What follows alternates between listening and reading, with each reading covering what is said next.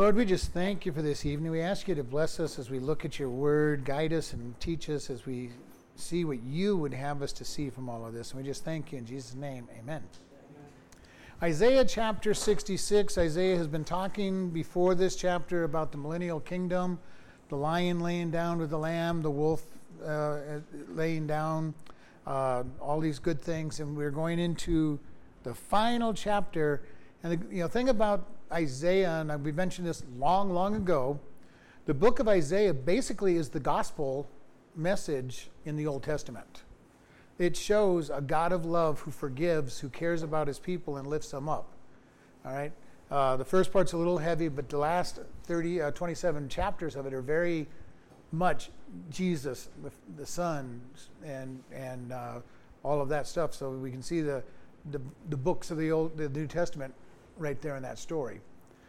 So we're starting in verse 1. Thus saith the Lord, the heaven is my throne, and the earth is my footstool. Where is the house that you built unto me, and where is the place of my rest? For all these things hath my hand made, and all these things have made, saith the Lord. But to this man will I look, even to him that is poor, and of a contrite spirit, and trembles at my word. He that kills the ox as he who slew a man, he that sacrifices a lamb as if he had cut off a dog's head, he that offereth oblation as he who offers swine blood, he that offers incense as he that blesses an idol. Yea, they have chosen their own way, and their soul delights in their abominations. I also will choose their delusions, and will bring their fears upon them, because when I called, none did answer. When I spoke, they did not hear. But they did evil before my eyes, and chose in which I delighted not. So here is God making some condemnation of the people. First he says, because they had this attitude, we've got the temple, we've got God's house in our presence, and we're going to be blessed because God dwells in our midst. And this has been the attitude of the Jews all through the centuries, through the first temple and the second temple, that because they had the temple, they were special. And because they had the temple, God would never judge them, to remove the temple. But God here is saying, I am the Lord, heaven is my throne, and the earth is my footstool. In other words, I am so big, you think I dwell in that house in Jerusalem? And this is the point he's making with them. Yes, you are special. Yes, I have said that my presence will be among you. But the good news about God is because he is everywhere present, he is present in their temple, but he is also present everywhere else. And for us, he is present in every single Christian that follows him.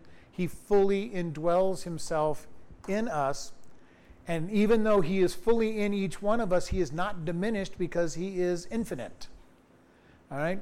So all of God can dwell in me, all of God can dwell in you, and all of God can dwell in everybody else. And he is not diminished because he is infinite. And if you're a mathematics person like I am, if you divide infinity by any number other than infinity, you get infinity. All right? If you divide it by infinity, you get 1. Anything divided by itself is 1. All right? But if you divide it by anything other than infinity, which is we as human beings, we're finite, and so we can take the fullness of God and still not diminish him in any way, shape, or form. This is something we got to grab hold of. The fullness of the Godhead bodily dwelleth in Jesus, who then indwells me. I have the fullness of God living in me for power, for strength, and for care. And he's not diminished because you all have the fullness of God in you as well. And it's pretty amazing. Here he's telling the Jews, you think that your building is so special? I encompass everything. And then as I say, not only does he encompass all of space, he encompasses all of time at the same moment. So he is fully indwelling us. He's fully indwelling Peter and John at the moment. He's fully indwelling David and Peter and Isaiah with no problem. All the same moment, because he is not diminished. And this is what he's saying. You think you're special. You have put your hope not in me, but in my temple. And this is something we, even as Christians, have to be careful of. That we put our hope in God, in Jesus. Not the cross, not the Bible, not church. We put our hope and our faith and our trust in him. And this is what I've said. Sometimes coming to church is not the best thing for some people. They're doing it for the wrong reasons. And we're looking at a lot of this chapter talks about doing things for the wrong reason and how God looks at it. And it says, there is no place. Your earth where you have my temple is my footstool. He goes, matter of fact, I'm not even fully there. It's just my feet on the earth. So he's really bringing out to them, we're nothing. And sometimes when we really think about it, when we think about the vastness of the universe and how small Earth is and how small we are on the earth, it's amazing that God cares for us at all. Now, humans are the pinnacle of his creation, so yes, we are more important than the entirety of the earth. But the earth is just a small speck in all of the universe.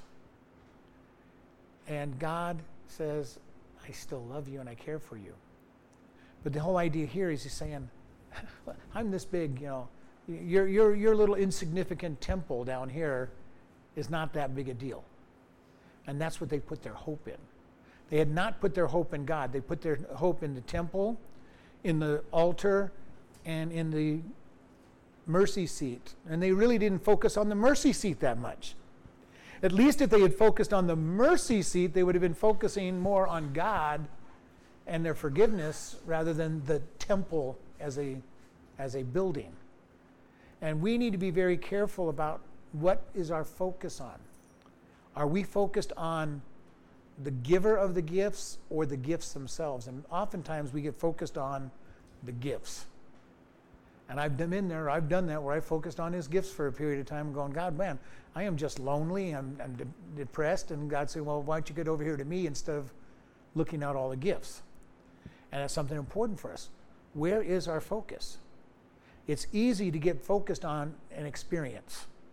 God, I just feel so wonderful. I am just glowing and everything is happy and everything is good. If that's your focus, when you start getting hard times come your way, now you're going to go exactly the opposite way, and you're going to go, woe is me. God doesn't love me anymore.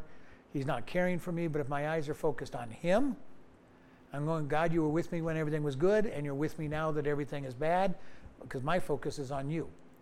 And this is what he's talking about. It goes, all those things have my hands made, and all those things have been, saith the Lord. So he says, I made everything. I'm bigger than everything.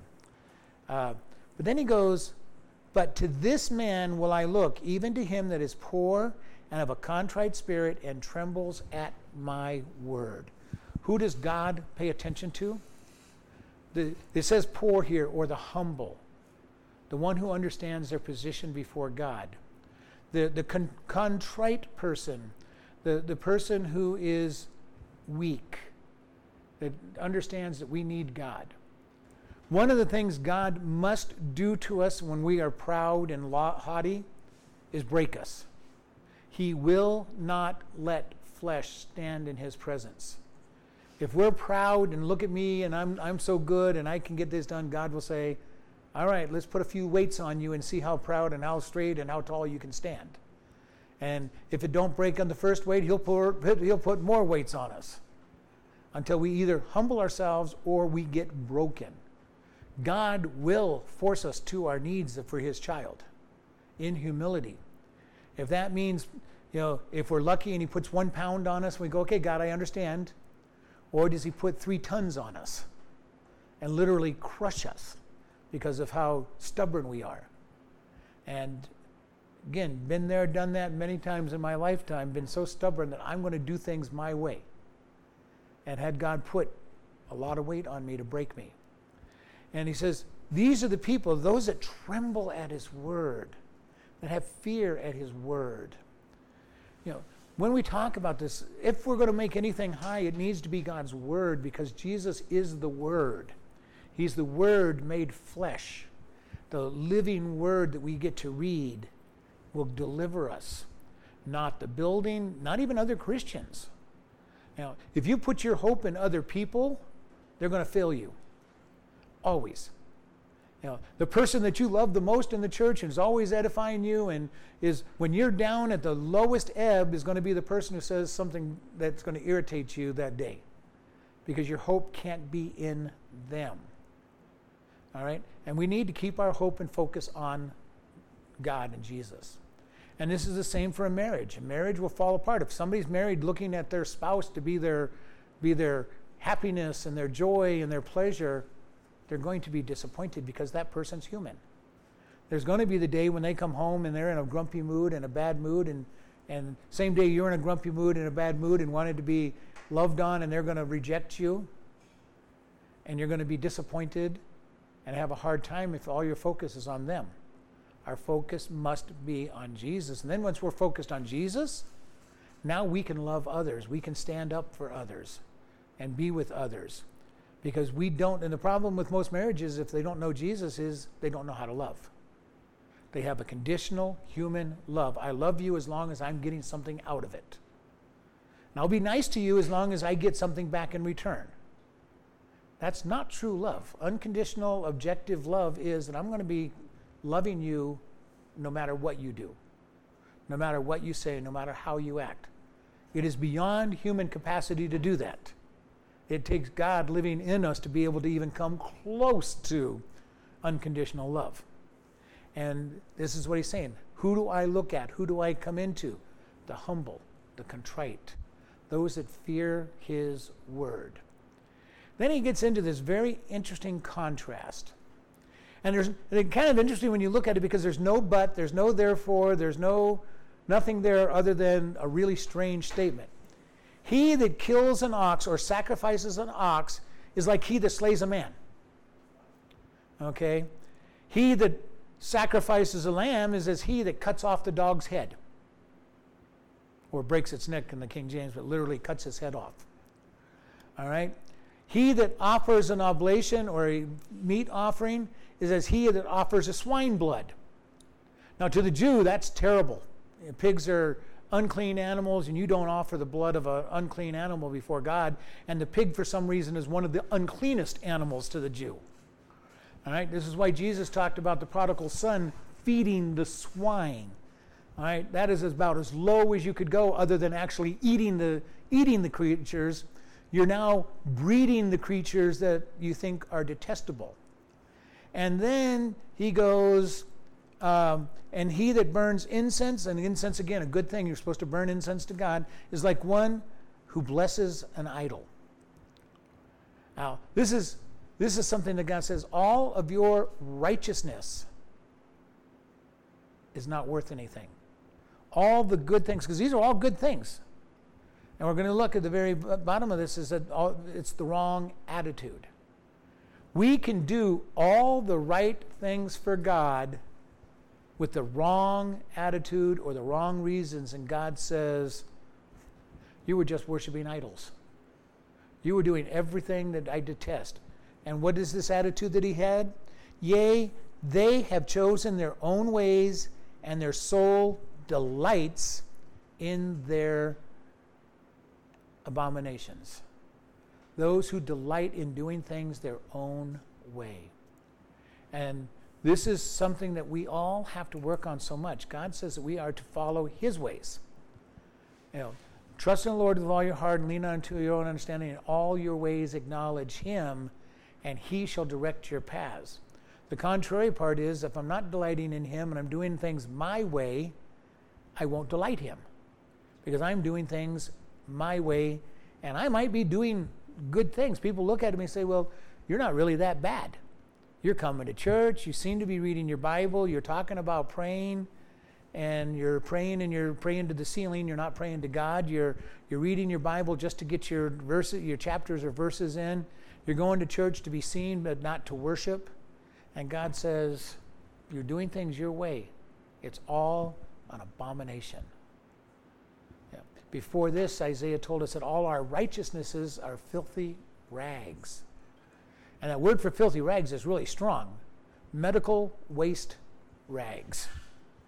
And if you've ever been around an emergency room or an operating suite and you see the towels and everything that they use and the swabs they use, they are bad, covered with blood. I used to work in an operating suite, and I got the pleasure of cleaning the place up, and with all my gloves and everything, and these rags are there all over the place. Now, they take care of them, because they have to count them all, because they can't leave them, but you see them all over the place, and that was what Isaiah said, our righteousnesses are ours. So what did 3 mean in like he that killed an ox is that the little man? It's saying that the killing of the ox was literally to sacrifice an ox. So I come into God with my ox to sacrifice, and I've got the wrong attitude about serving God. I'm doing things my own way. God's saying, even though I came in with this very expensive sacrifice, it's just as bad as if I had killed a man, because God says, I'm not accepting it. So that's the same thing as the lamb?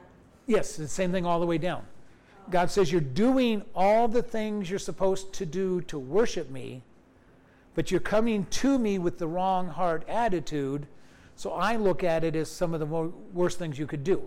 They're doing it to make themselves good. Trying to make themselves look good, look good in front of people, but not coming in to truly worship God.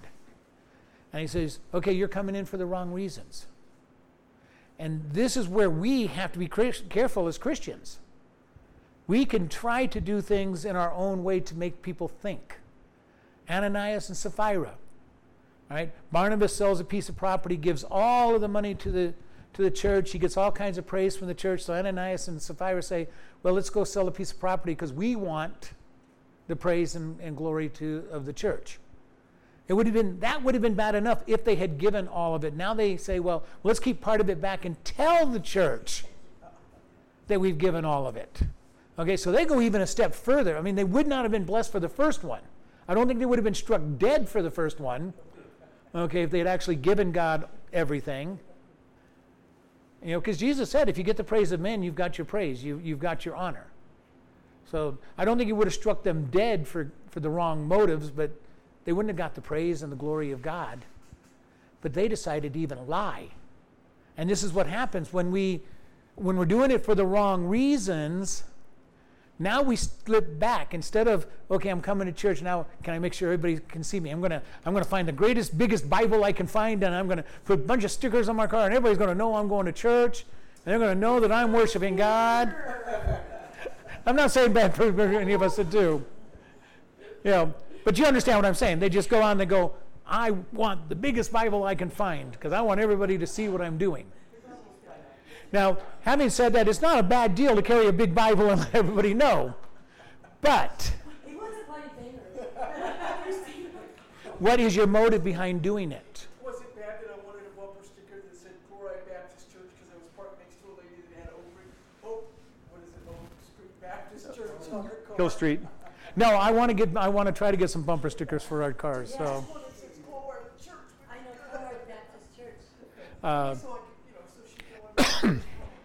But no, there's not a problem with that. But what is your attitude and reason for it? These guys had an attitude or reason that they wanted to show. Yeah. They're wanting to show, but they're not going there because God said, offer your sacrifice. When they offer this ox, it is supposed to be that Thanksgiving offering saying, God, I love you so much that I'm giving you your offering.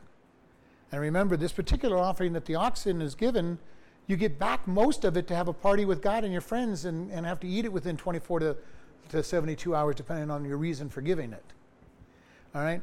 So he's saying, all you did is want a party and you got your party. But I wasn't in it.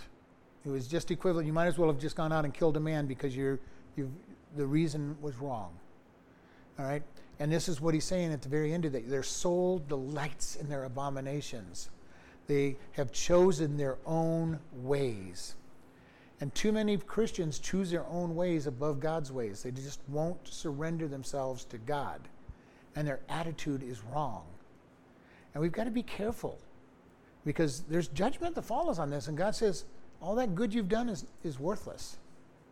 I'm not the one doing it. You're not doing it for me, and I'm not the one doing it through you. it's worthless. You say kind things to somebody that you didn't want to say it in your heart, and you're saying it through gritted teeth. Because you know that God says that you've got to be nice to somebody. Now, it is probably better than having said the bad thing you wanted to say, but you're also not where God wants you to be. Okay? There's still not the blessing on it. There won't be as quite, again, we go back to the consequences aren't the same. All right? I say the bad thing, there's consequences for it, but I say it through gritted teeth. I'm not getting the blessings, and the consequences are lesser because I didn't hurt them. The other one hurt them, and I'm going to have consequences for hurting them, as well as having said the wrong thing. I say the good things through gritted teeth. At least I am not hurting them. I'm still going to have the consequences for not having the right heart attitude and wanting to bless them.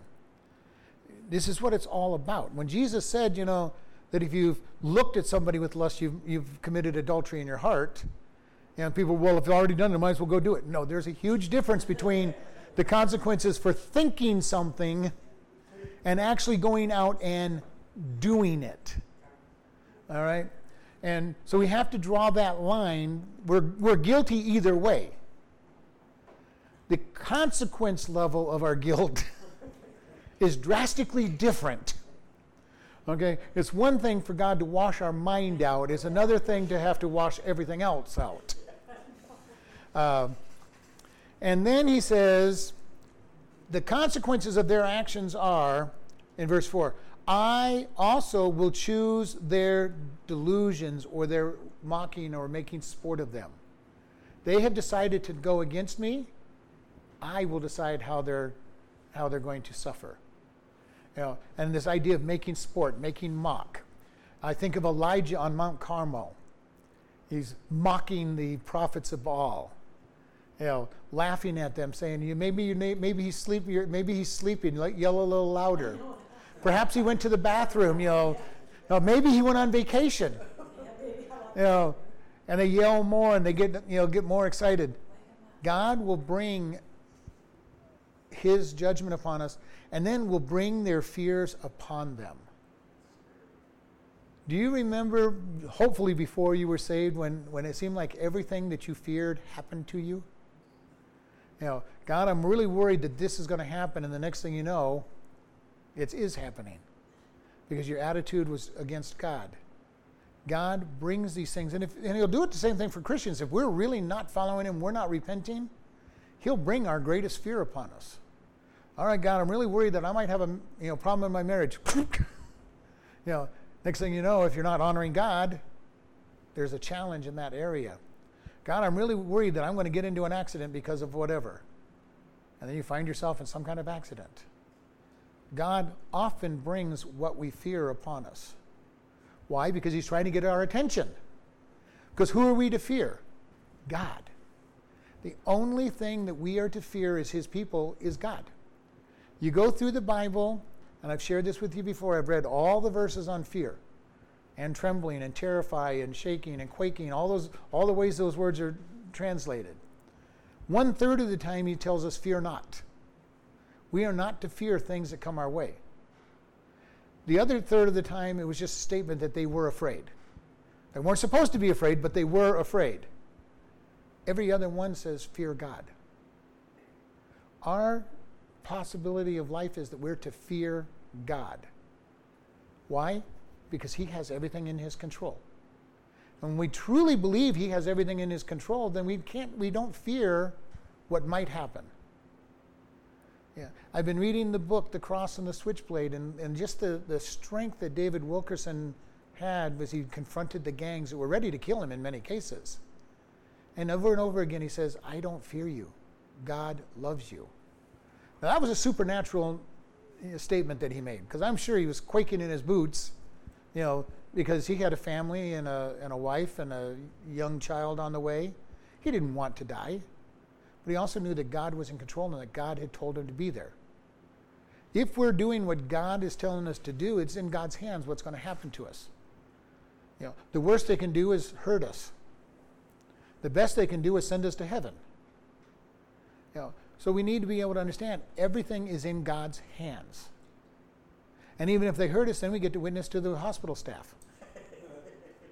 if we're doing our job. In that operating room where all the crap's at. Yeah. And all the filthy Oh. rooms are. Yeah. So, but we see here it says, I choose their delusions and bring their fears upon them, because when I called, none answered. And when I spoke, they did not hear, but they did evil before my eyes and chose that in which I delighted not. Oh, I hope that none of us ever backslide enough that we're choosing what God delights not in. Now, unfortunately, if we backslide, we're usually in where God does not delight. His people had backslidden so far. Many of them hadn't even chosen him in the first place. But they were choosing what God does not delight in. And our human nature, our flesh, will choose what God does not delight in. This is why we must be crucified in Christ, with Christ, because our flesh that will always choose what God does not delight in needs to be killed. And our flesh fights tooth and nail like a wild animal not to be crucified. It knows when God comes in that it's going to be crucified and will fight hard and has assistance from Satan and the demons and all of these things to keep us away from him. We need to understand that he's going to crucify our flesh. And the crucifixion of the flesh hurts. The flesh is being killed. And the longer you've waited to get saved, the stronger your flesh has gotten over the years.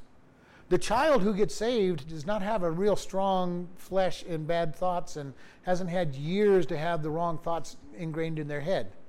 Destroying their flesh is a whole lot easier than getting that person who gets saved at 30, 40, 50, 60 years old, who's lived an entire lifetime of sin and trying to think that their sin somehow got them something. Because even when we're saved, we still can look back and say, well, gee, there was something in it, wasn't there? And in reality, there is. If sin did not have some pleasure in it, we would never have done it.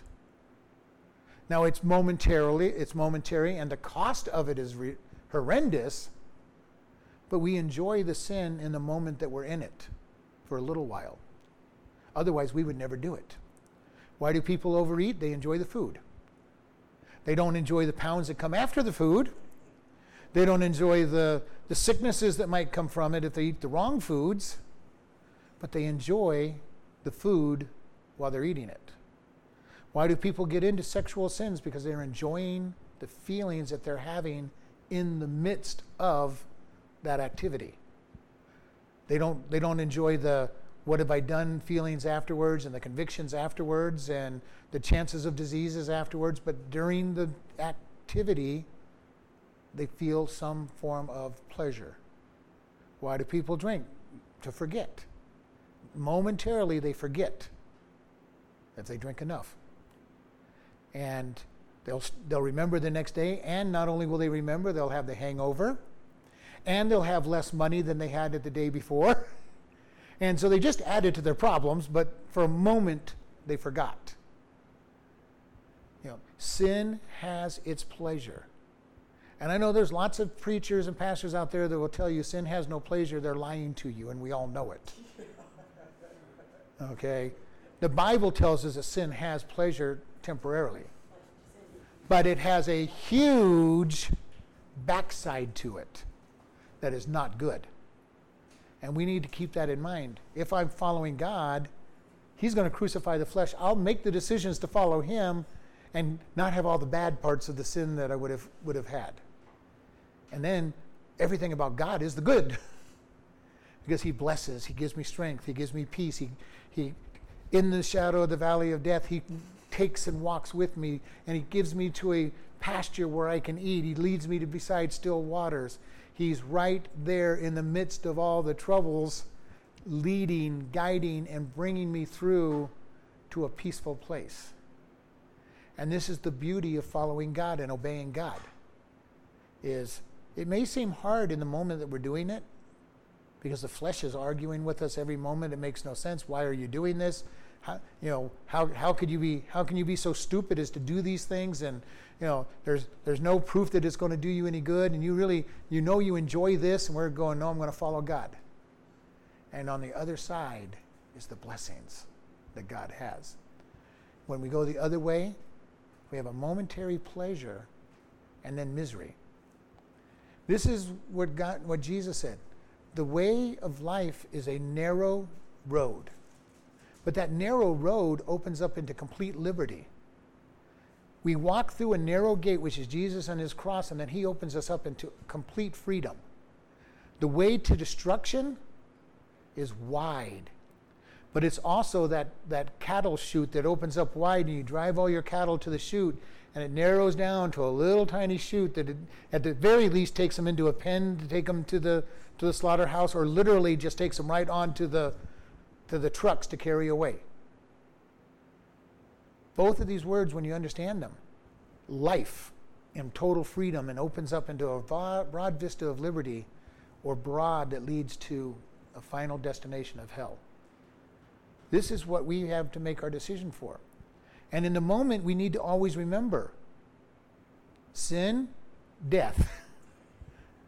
Following God, lots of life and freedom. Now, we don't usually think that clearly when we're in the temptation. But we need to train our minds to be thinking that clearly. Okay, God, temptation, death, I think I want to follow you. And if we can get to the place where we literally get to the idea that temptation, death, God, good, and literally that blunt. Sin, bad, and death, God, good, and life. If we can really get that simple in our mindset when we're tempted, we would solve a lot of problems. Unfortunately, we don't. Our goal would be, God, help me to get to this place where I can be making the right decision. Be fully surrendered in making a very simple decision. All right, verse 5. Hear the word of the Lord, you that tremble at his word. Your brethren that hated you, that cast you out for my name's sake, said, let the Lord be glorified. But he shall appear to your joy, and they shall be ashamed. The voice and the noise from the city, the voice from the temple, the voice of the Lord that renders recompense to his enemies. Before she travailed, she brought forth. Before her pain came, she was delivered of a man-child. Who hath heard such a thing? Who hath seen such a thing? Shall the earth be made to bring forth in one day, or shall a nation be born at once? For as soon as Zion travailed, she brought forth her children. Shall I bring to birth and not cause to bring forth, saith the Lord? Shall I cause to bring forth and shut the womb, saith the Lord? Rejoice you with Jerusalem, and be glad with her, and all that love her rejoice for joy with her, all you that mourn for her. Ye that suck that and may be satisfied with the breasts of her consolation, that you may milk out and be delighted with the abundance of her glory. Thus saith the Lord, behold, I extend peace to her like a river, and glory of the Gentiles like a flowing stream. Then shall you suck, for you shall be borne upon her sides, and be dangled upon her knees. So I'm going to stop there. God is coming along and says, hear the word of the Lord. And this word for hear is to hear and obey. And this is important. When we are looking at his word, we are to look at it to obey. And, again, I come back to this idea. Many people I know, they just read their Bible. And I'd rather have people read their Bible than not read their Bible. But if all they're doing is just reading their Bible for the sake of checking off their books that they're reading, are no better off than reading Iliad or Homer or any other masterpiece out there. Good literature, but not necessarily doing them a bit of good. We need to read with the idea that I'm reading your word, God, and I want to obey it. Now, will we obey it perfectly? No. But if our heart is to read to obey, we're reading it differently than if we're just reading through it. Now, if we're meditating and studying it, that's even better, because that's really going to lead to obedience. And he says, you that tremble at the word, your brethren have hated you, and cast you out for my name's sake. What is he talking about? The self-righteous people who think they're better than you, that aren't his. They're the ones back there that are doing everything with the wrong motive, and God's saying, you might as well be killing people and cutting up dogs and offering swine's blood. He goes, those people are rejecting you. You're honoring me, they're rejecting me. We've all been there, and it's really bad. It's bad enough when the world rejects us. But when you get somebody in the church that says something bad or stupid to you, that hurts because they're supposed to know better. And I'm not going to say they're Christian or not Christian, but they're at that wrong time leading people and being a stumbling block. And he's saying, these people say they're doing it in my name. The self-righteous people in Jesus' day and every other age come in saying, we're doing this for God. You are just so bad, you've got to get your act together. And they're judging rather than loving. Now, there is a time when we can go to somebody and say, I am really concerned about what I'm seeing you do. I am praying for you and I'm concerned about the decisions I'm seeing you make. It's much different than you sin or get right. We need to be very careful about that. And it says that they will say, let the Lord be glorified. But he shall appear to your joy, and they shall be ashamed. Even when the apparently righteous come against us, God says, I will come to your side, and I will bring joy to you, and they will be ashamed.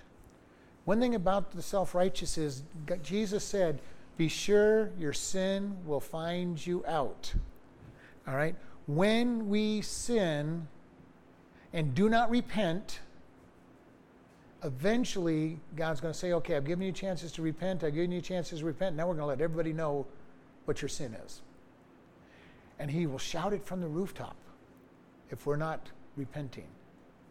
And we've seen this over and over. We see it several times when evangelists, televangelists, or pastors get into sin. Usually fornication and adultery. And they think they're getting away with it. Nobody's sharing anything with them. And then everybody in their church, everybody in their congregation knows about it. And there's real embarrassment then. And all they had to do was go before God and go, God, I am so repentant of this. Help me not do this anymore. And it would have been covered and not brought out. But if we try to hide our sin, God is going to make sure that it's known. To what extent? Depends on how many people you influence. If you have very small influence, then you'll have just a few people that get to know about your sin. If you have a lot of influence, a lot of people will know about your sin. That's why these televangelists, when God calls out their sin, it's to the whole world, because they've had influence on the whole world. For some pastors, it'll only be to their church, however big that church is. For some people, it might just be their family, because that's where their influence lies. But God is going to say, your enemies will be judged and made ashamed. Then verse 6 is kind of an interesting verse. A voice, a noise from the city, a voice from the temple, a voice of the Lord. This is a three-pronged statement again, where God has said, a voice, a voice, a voice. The first one is a noise, and this noise is a tumult. It's a loud, crashing noise. All right? A loud, crashing noise will come out of the city, a voice from the temple, and the voice of the Lord that renders recompense to his enemies. This basically is he's saying, God is our defense. God is the one who will bring punishment upon people. This is why we need to back off and let God defend. Let God be the one that brings the punishment upon people. Because I don't know about you, the times I've tried to bring punishment upon people, I have messed up almost every single time, and I can't think of a time that I didn't. I look at sometimes when God goes and punishes, and I say, maybe I should have done it because they got really hurt. But God knew what he was doing for them. And it says that God will come out. God will recompense the enemy. And he will bring shame. He will bring a complete punishment upon them. And this is the beauty when God judges, because of who he is, it is just the right judgment that needs to be made. And not anything that I could do, not anything that somebody else could do, but God says, I have the complete judgment. I know exactly how heavy to touch them. I know what to do. I had one of my children, if you looked at them with a cross look, they broke into tears and repented. I had two others that you had to just about beat the daylights out of them before they would repent and make decisions. God knows who we are. He knows how hard he has to touch us to bring us into repentance. And we need to just trust God and know that God will do it in his time. Most of us have this problem of, God, they hurt me. I want them punished yesterday. I really wanted them punished before they hurt me, God, but where are you? Why haven't you moved, God? And God's saying, the time's not right. I am moving. And he may even be moving even though we don't see him. He's trying to touch their life and convict them from the inside before he stomps on them. God always starts out gentle with discipline. And if we don't respond, we get heavier and heavier discipline. And God knows how far to go, but he will always start with repent. And if we repent at that state, everything's good. If we don't, he takes out the switch. If we don't do that, he brings out the 2x4. And if we don't do that, he brings out the whips. He will do whatever it takes, and he will keep increasing until we finally respond. And if we don't, and we really are stubborn, and we're his child, he might just take us home and saying, you're a detriment to the family, I'm taking you home. Which isn't the end of the world, except that you've lost a lot of rewards that you should have had. So it's not a good thing. Don't be disobedient so bad that God takes you home. Besides which, there's a lot of misery before he takes you home. And your family might get miserable too. Then he gets this very interesting thing. Before she travailed, she brought forth. Before her pain came, she was delivered of a man-child. Who hath heard of such a thing? Okay? And what he's saying is, does a woman give birth to the baby before she went into labor? That's what all that's about. She doesn't give birth before she goes into labor. He goes, who has heard of such a thing? But he goes on to say, for who has seen such a thing? Shall the earth be made to bring forth in one day, or a nation be born at once? For as soon as Zion travailed, she brought forth her children. Israel was born in a day. In many ways. Abraham, it was born immediately when Abraham was called and he walked away. It was reborn when they were called out of Egypt. Now that wasn't all in one day, but they were recalled back out. In 1948, they were born again in a nation with just a signature on a piece of paper from England, giving them the land of Palestine back to them that belongs to them. Born in one day. And so we see here, shall I bring birth and not cause it to bring forth? The Lord shall cause to bring forth. Shall he shut up the womb, says the Lord. And God says, no, I'm not going to shut up the womb. Israel is the blessing to the world. Always has been. Because God says they're going to be. Israel today, even though they are not a godly nation, not following after what God told them to do, is blessing the world. They feed a large chunk of the world from that little tiny country that was desert and swamp when they bought all their land back from all the Arabs, and the Arabs charged them more money than they should have, and was laughing all the way to the bank when they sold them all that stinking swamp land that they got. And God has turned that swamp land into the most fertile area of the world. They're not laughing now. No, they want it back now. We want our land back. They're not even admitting that they sold it at exorbitant prices to the Israelites. England signed the agreement that said all that land belongs to them, and then the Israelites bought their land from the Arabs that sold them their land. And they sold it at high prices. They thought they had, we got some suckers on the line here. They want this land, and they think it's God's land, and we're gonna soak them for all that we can get. And God has blessed his people. He has made them a blessing to the world. A huge miracle. A land flowing with milk and honey. Now, when they went into it the first time, it was already that way. When they returned to it, God had to remake it into a land of milk and honey and great blessings. Verse 10, rejoice you with Jerusalem and be glad with her. So here he's telling everybody else in the rest of the world, rejoice with Jerusalem and be glad. And this is exuberant, exult with her, you that love her. Rejoice for joy with her, all you that mourn for her. We as Christians should be exulting in Israel. Not that they're perfect, but neither are we.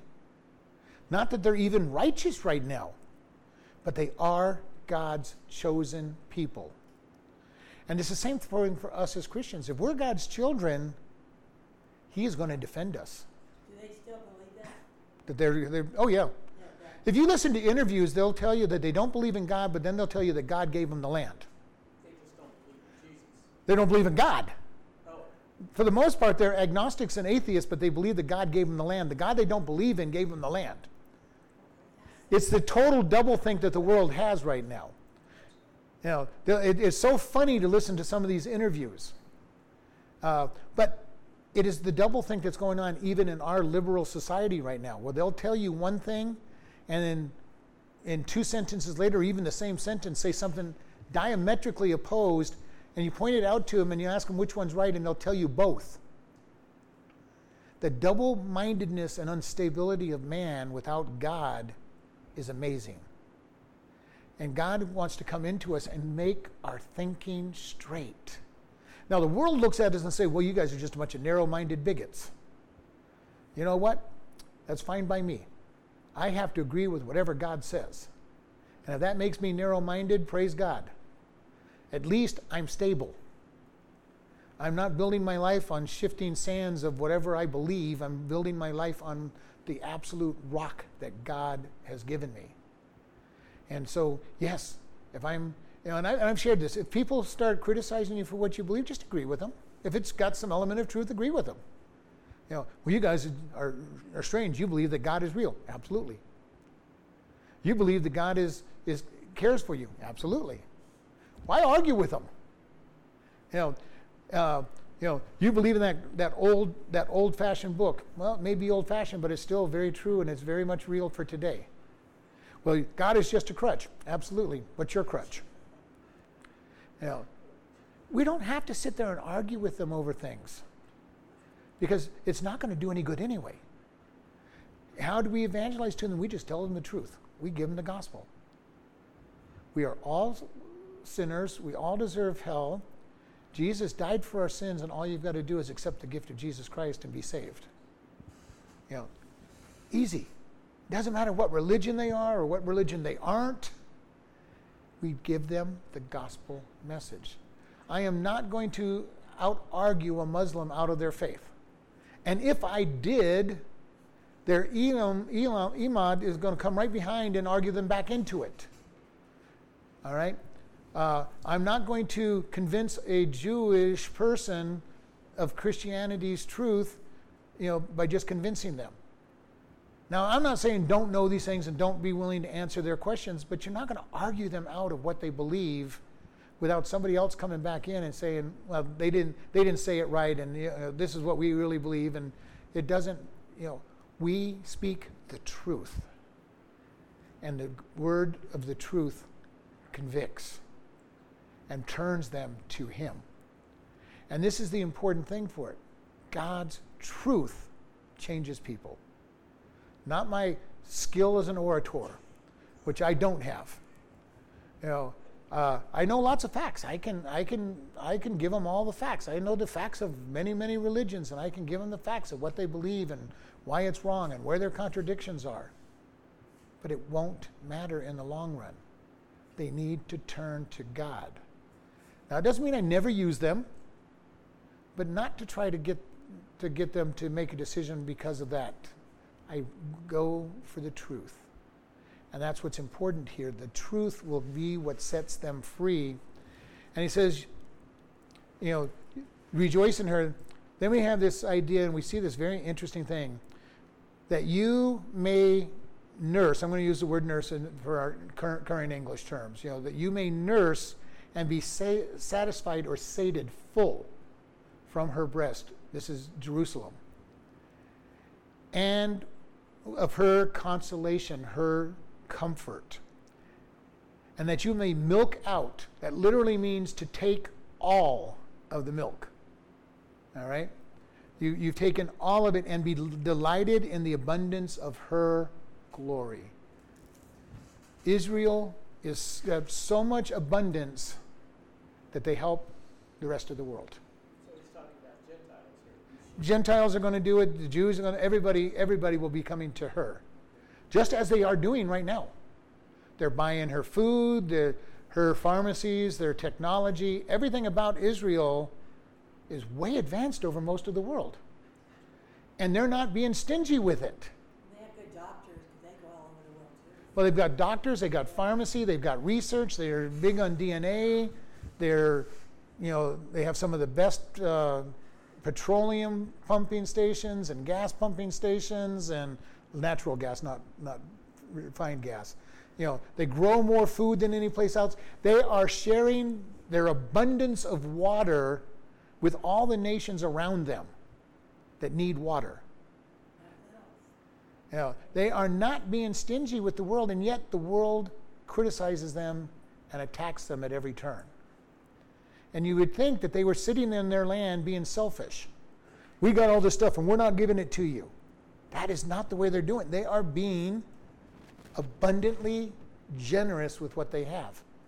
They are the only full-fledged democracy that works as a democracy and gives privileges to every member of their country, including the Arabs that live there and the Palestinians. They all have the right to vote, and they're not blocked from their voting. Many of those places have quote-unquote democracies. You have one vote and one person to vote for. Really good election. Everybody, this is who you're going to vote for. We have a democracy. He won. The Parliament of Israel is made up of mostly Israelites, because there's more Israelites people, mostly Jews, but there are Palestinians in their assembly. There are a couple of Arab people in their parliament because they got voted for. They have a full-fledged democracy, and they're blessing the world. And then you wonder, why is the world so much out to get them? Satan is stirring a hatred. Some of it is the hatred that they have so much. The covetousness of people. Well, look at that. Look what the land what they got. It was given to them, and we should have it. And part of it is Satan stirring them up to kill the Jews. Again, remember, we've said this over and over. Satan's goal has always been to destroy the Jews. Before Jesus was born, it was to keep Jesus from being born. At the very least, he wanted the line of David wiped out, the tribe of Judah. He never was successful. Afterwards, he has to try to destroy them because everything about the end times is about the Jews. So he has to try to destroy the Jews so that God's promises won't be fulfilled. God is not going to let him be successful.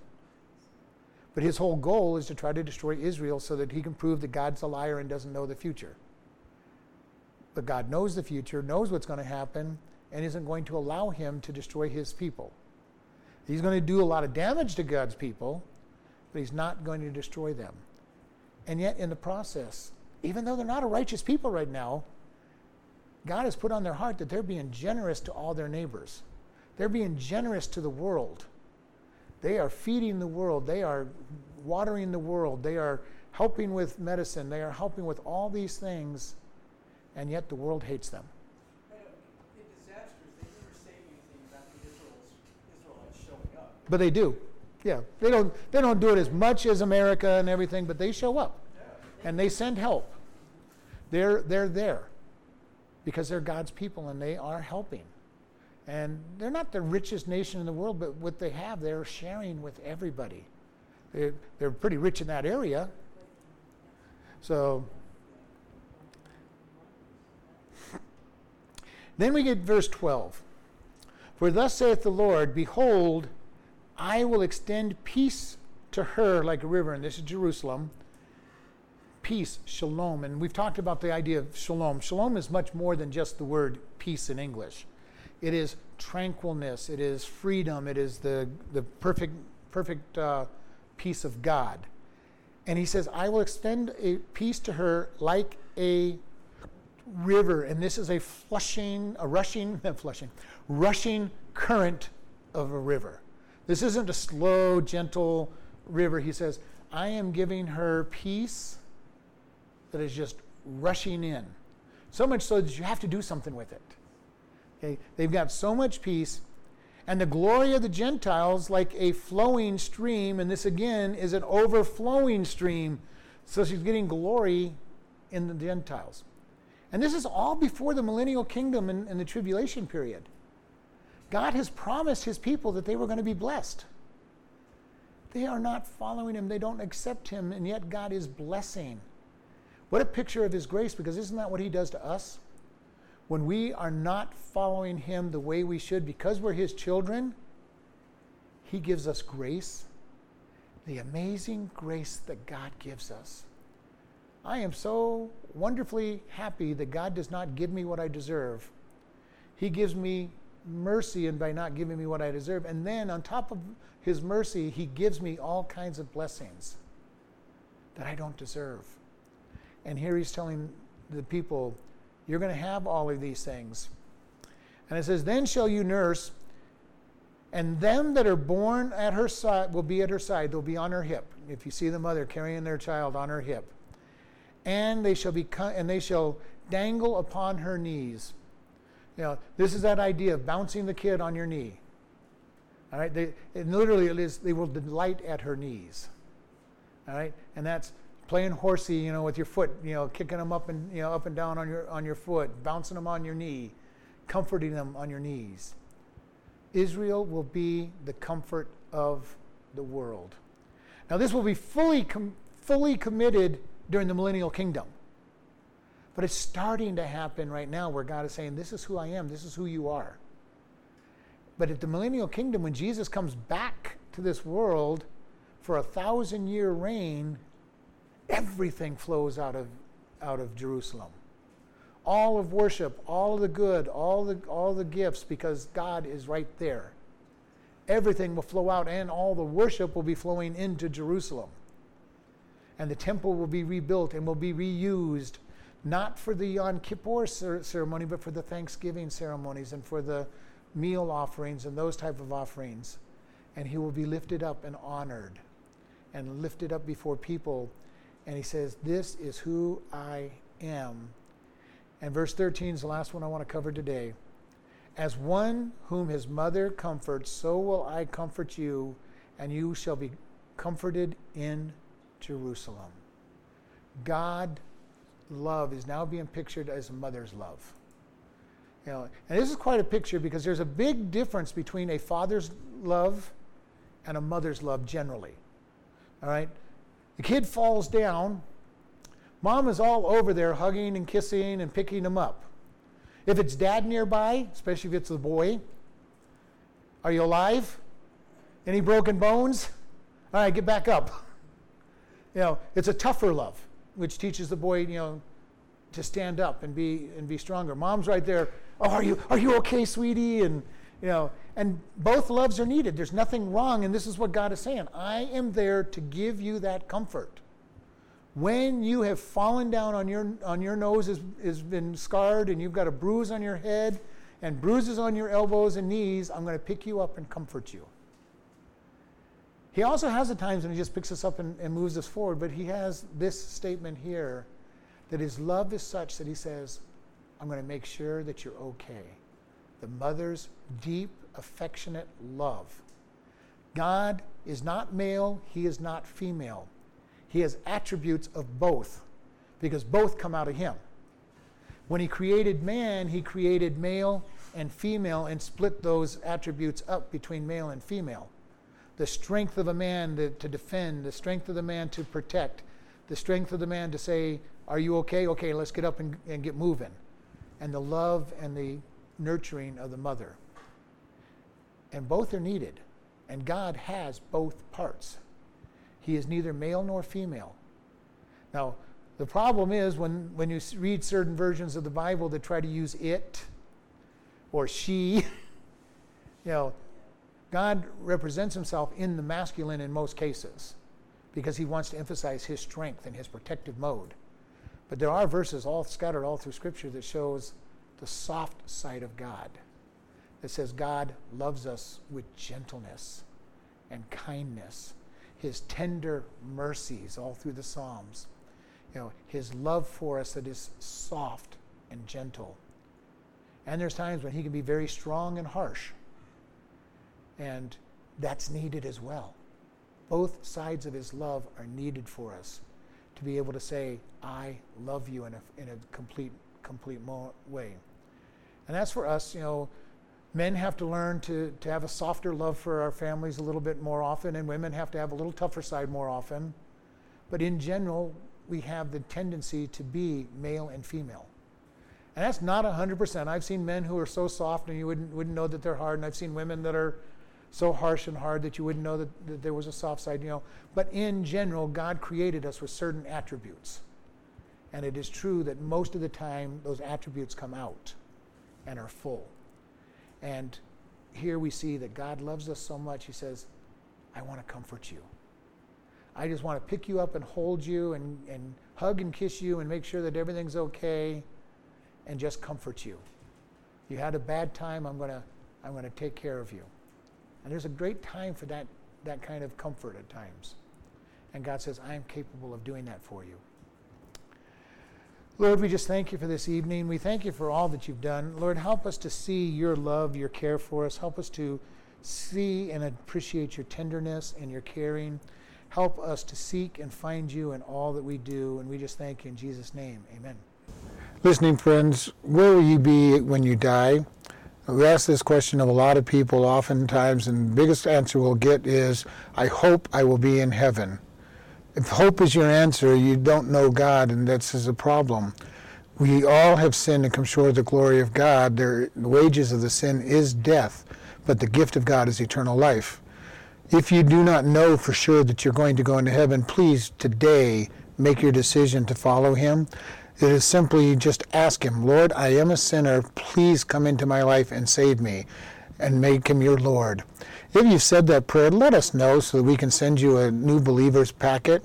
You can contact us at office@chloridebaptistchurch.com or even pastor@chloridebaptistchurch.com.